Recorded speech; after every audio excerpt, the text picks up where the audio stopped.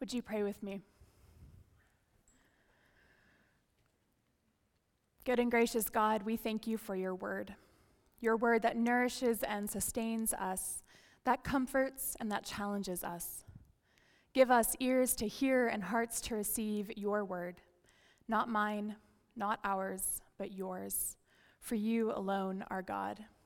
We pray this in Jesus' name. Amen.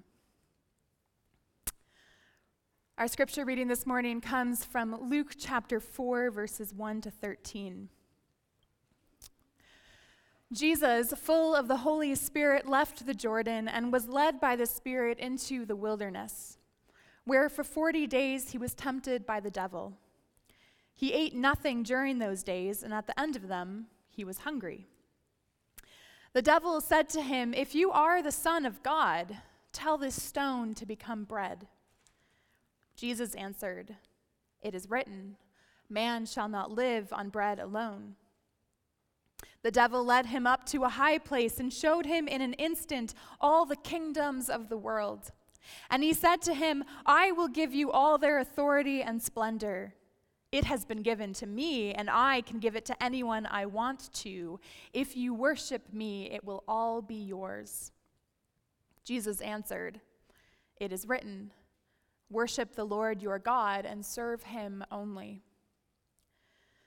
The devil led him to Jerusalem and had him stand on the highest point of the temple. "If you are the Son of God," he said, "throw yourself down from here. For it is written, 'He will command his angels concerning you to guard you carefully. They will lift you up in their hands so that you will not strike your foot against a stone.'" Jesus answered, "It is said, 'Do not put the Lord your God to the test.'" When the devil had finished all this tempting, he left him until an opportune time. This is the word of the Lord. Thanks be to God. One of the last things usually to be done when moving into a new home is to hang the artwork.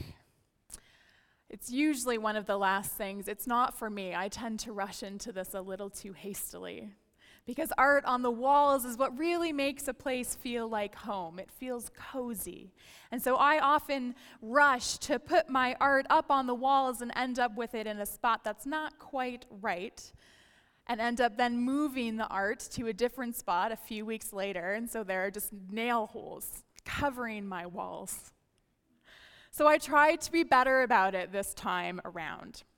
I leaned my art pieces up against the wall and I would let them sit there for a couple weeks, moving them around slowly, switching one out for another as I shifted my furniture around slightly, trying to get everything just right. And then when I felt like I maybe had a good idea for it all, I had to wait until my parents came to visit so they could hold up the paintings against the wall and I could step back and tilt my head and find just the right spot on the wall for each piece.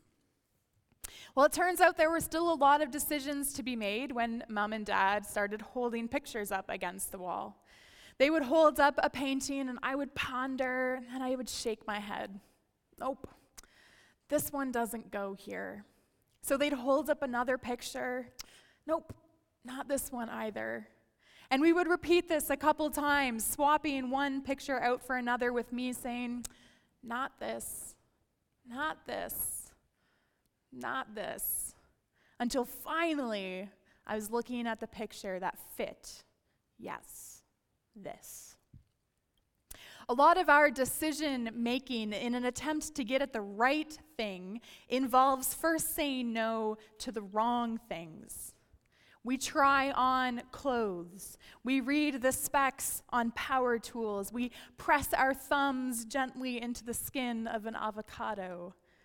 Not this, not this, not this, we say, before we find the shirt that fits just right, and the drill that will complement our existing tool collection, and the avocado that will be perfectly ripe in 2 days when we have to make guacamole. Saying yes to something often means saying no to something else. And this is true of the temptation of Jesus. This is a story of obedience, a story of the perfection of Jesus. But at its heart, I think this is a story about choice. It's a story of Jesus choosing and declaring what kind of Messiah he will be, and almost as importantly then, what kind of Messiah he will not be. Can we go to the first slide? Ooh. Oh, there it is. Our story takes place immediately after Jesus is baptized in the Jordan River. The Gospel of Mark makes this especially clear. After the voice from heaven declares to Jesus, "You are my beloved Son, with you I am well pleased," we're told at once, immediately, the Spirit drove Jesus into the wilderness. Why does that matter that this happens right after Jesus' baptism? Well, as we've just said, in his baptism, Jesus is named by the Father, my beloved Son. And this title, the Son of God, was sometimes used in the Old Testament to refer to the king. In the ancient world especially, sons were seen to be representatives of their fathers. And so the king, as son of God, was thought to represent God on earth, hopefully in obedience. Thus, the king had earthly power, albeit it divinely bestowed power. And Satan calls this title into question twice in the temptation narrative. If you are the Son of God, he says, prove it. If you indeed have this divinely bestowed power, if you have power on earth, show us. But the thing is that Satan, the devil, knows who Jesus is.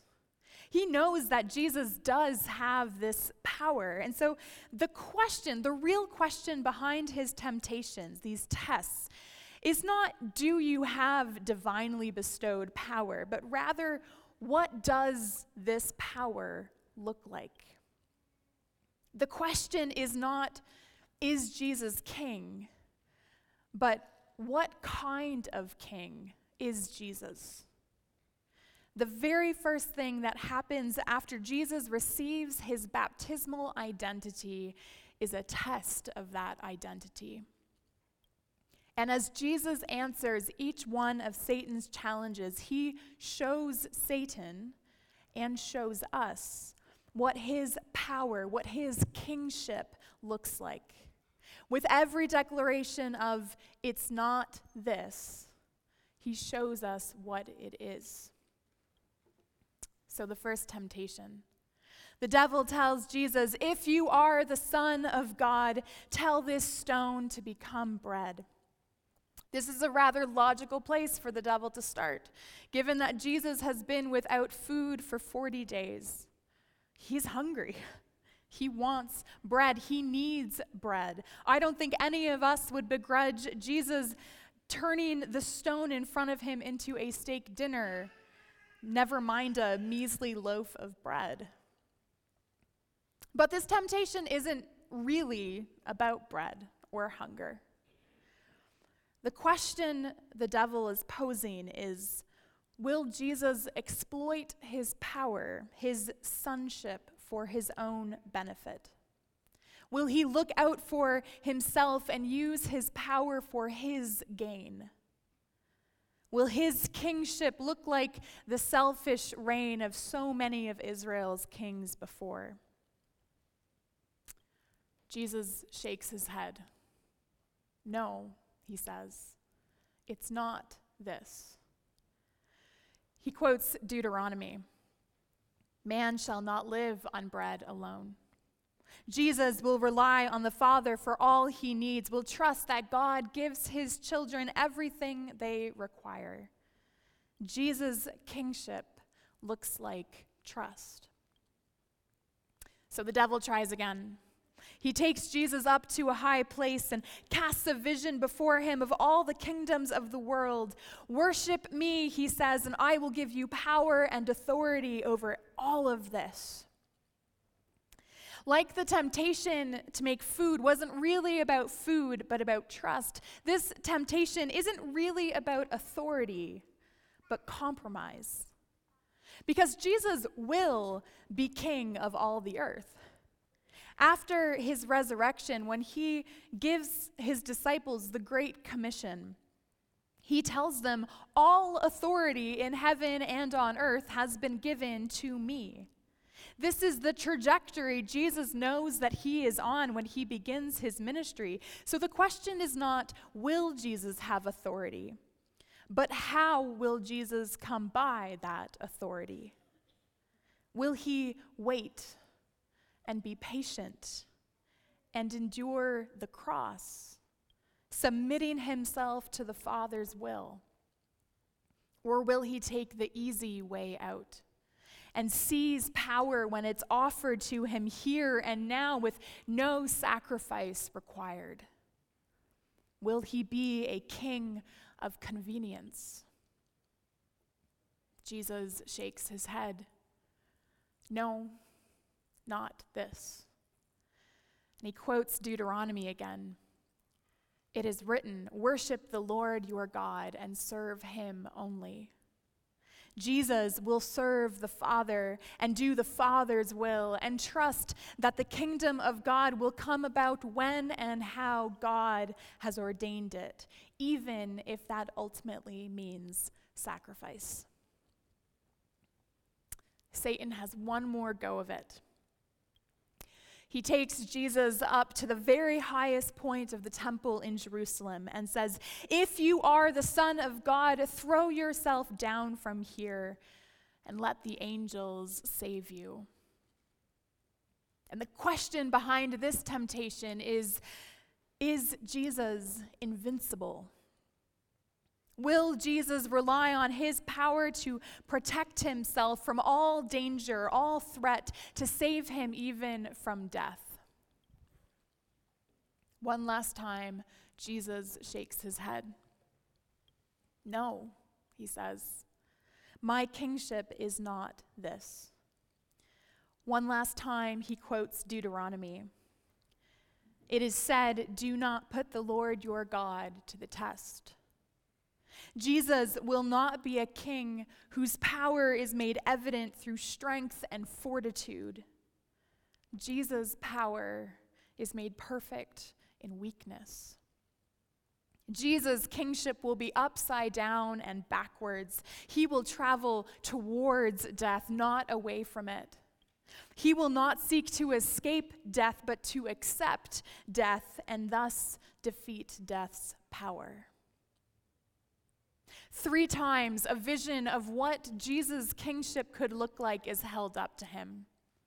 3 times he says, "Not this."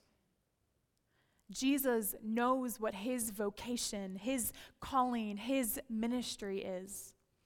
He knows that in his baptism, he was called into a life of vulnerability, sacrifice, submission to God, and love. Ultimately, he knows that his power is not his own, but is divinely bestowed, is a gift of the Holy Spirit, and is thus to be used in accordance with God's plans. When Jesus told the disciples that he had been given authority over heaven and earth, he gave them a commission. "Go and make disciples of all nations, baptizing them in the name of the Father and the Son and the Holy Spirit, and teaching them to obey all that I have commanded you." The last 4 weeks, we have been looking at 4 different aspects of what it means to be a disciple, to be a follower of Jesus. Because each of us in our baptisms have been called into this discipleship, into ministry. We have been claimed by God and set apart by God for lives lived in his kingdom. We are filled with the same Spirit that came upon Christ in his baptism. In our words of assurance this morning from Paul's letter to the Romans, we heard that this Spirit testifies with our spirit that we are God's children. And if we are children, then we are heirs. heirs of God and co-heirs with Christ, if indeed we share in his sufferings, in order that we may also share in his glory. In our baptism, we are declared to be children of God. The voice from heaven declares to each one of us, "You are my beloved son. You are my beloved daughter." And so ours, too, is the call to represent God here on earth, to live in obedience to God, to be stewards of this divine power. And so for us, too, then, is the question, the choice. What kind of disciples will we be? How will we steward this power? What will it look like for us to be sons and daughters of the Father? The first temptation was about trust, about Jesus' willingness to rely on God and not his own power. And I wonder how you and I are confronted by this choice, by this temptation in our own lives. When we stand in need of something, is our first instinct to jump into action, to try and figure it all out ourselves, to be busy and to be productive, to try to be in control of the situation? Or is the first thing we do to pray? Do we live in frenetic energy and anxiety, just barely keeping the despair at bay? Or do our lives reveal an inner calm and peace that comes from trusting that God holds the whole world in his hands? As churches, do we jump at each new trend and respond to each new crisis and pivot around each new cultural reality in an attempt to be relevant and to keep members and to grow? Or do we center our lives as a church around prayer and scripture and community, listening for the voice of God as he directs us through changing landscapes? The second temptation was about compromise and patience, about Jesus' willingness to wait for God to accomplish his plans in his time and in his way. And this one, I think, is a particularly prevalent temptation for the church. And it's tricky because this temptation sneaks into our lives disguised as something that is ultimately good. We want to see the kingdom of God on earth. We want for every tongue to confess that Jesus is Lord. We want for the whole world to know the glory of God. But in our haste to see this realized, we can end up compromising our faith. We attach ourselves to political agendas that might promise us a voice, but are not ultimately always kingdom-serving. We weaponize religion, using faith language to compel and control people to behave the way we think they ought. In a post-Christian world, we clutch at the power the church once held as we fear and as we rightly lament an ever-secularizing society. But as we're clutching at power, are we distracted from the ways in which God is yet accomplishing his purposes, yet displaying his sovereignty? And finally, the third temptation was about vulnerability, about Jesus' willingness to go towards death, not run from it. This certainly is a challenge for us. We all desire health and happiness and security. We want to believe that we are invincible And we want to believe, or maybe we deep down do believe, that if we're good enough Christians, if our faith is strong enough, if we do all the right things, that God will, of course, keep us from all harm. But the life we're called to as co-heirs of Christ, says Paul, is a sharing in his suffering. A sharing in his glory, yes. But first, a life of sacrifice, of laying down our own wants and desires for the sake of the other, of turning the other cheek instead of seeking revenge, of giving away our wealth instead of hoarding it, of seeking to understand the other instead of seeking only to be understood, of stepping into discomfort in order to bring the good news of God's presence to those shouldering heavy burdens. Every day we are faced with choices. Who will we be today? What kind of Christian will we be today? And those choices boil down ultimately to this question: is Christ truly Lord over our lives?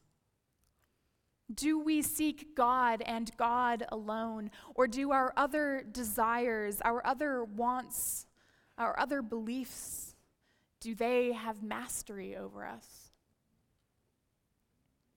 It's no accident that Jesus was tempted in a desert. Wildernesses, open, vast wastelands are regular places for God to show up and reveal himself to his people, or to reveal something about those people to themselves. In a place free of distractions, free from all the other voices that call out to us, tempting us, clamoring for our attention and our allegiance. In this place, we are left with just ourselves. We can examine ourselves, search our heart, and ask ourselves, when faced with all the options, who will we be? What must we say no to? Not this, in order to choose God and God alone, in order to make space in our lives for the spirit of fullness.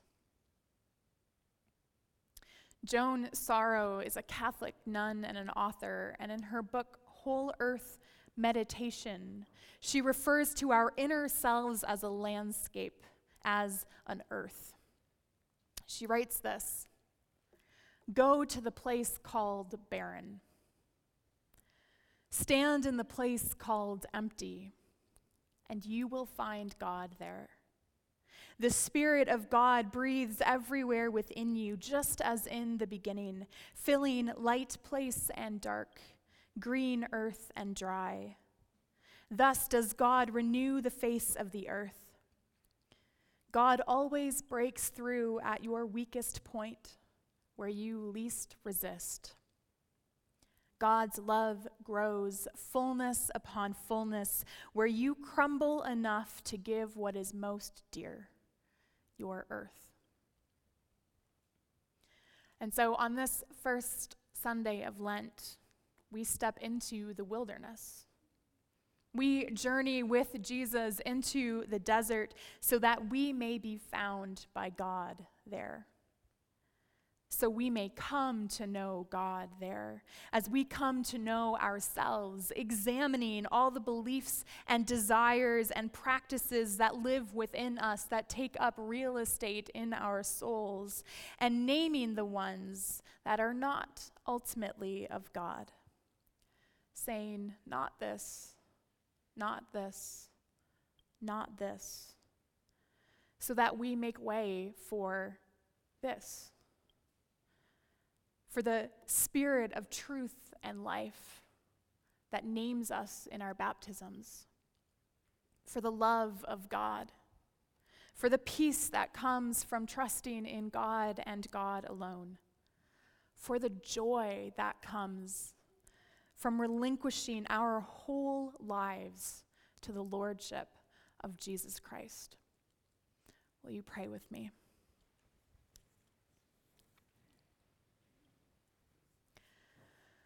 And so, Lord God, lead us into the wilderness. Fill us with your Spirit and strengthen us for the task of self-examination, of looking inward, our lives and hearts revealed to us by the light of your guiding and your presence. In this season of Lent, we particularly pray that you would help us to see clearly, to see our sin and turn from it, to see your love and run towards it, to see the life of Jesus and emulate it. Go with us in the wilderness, God.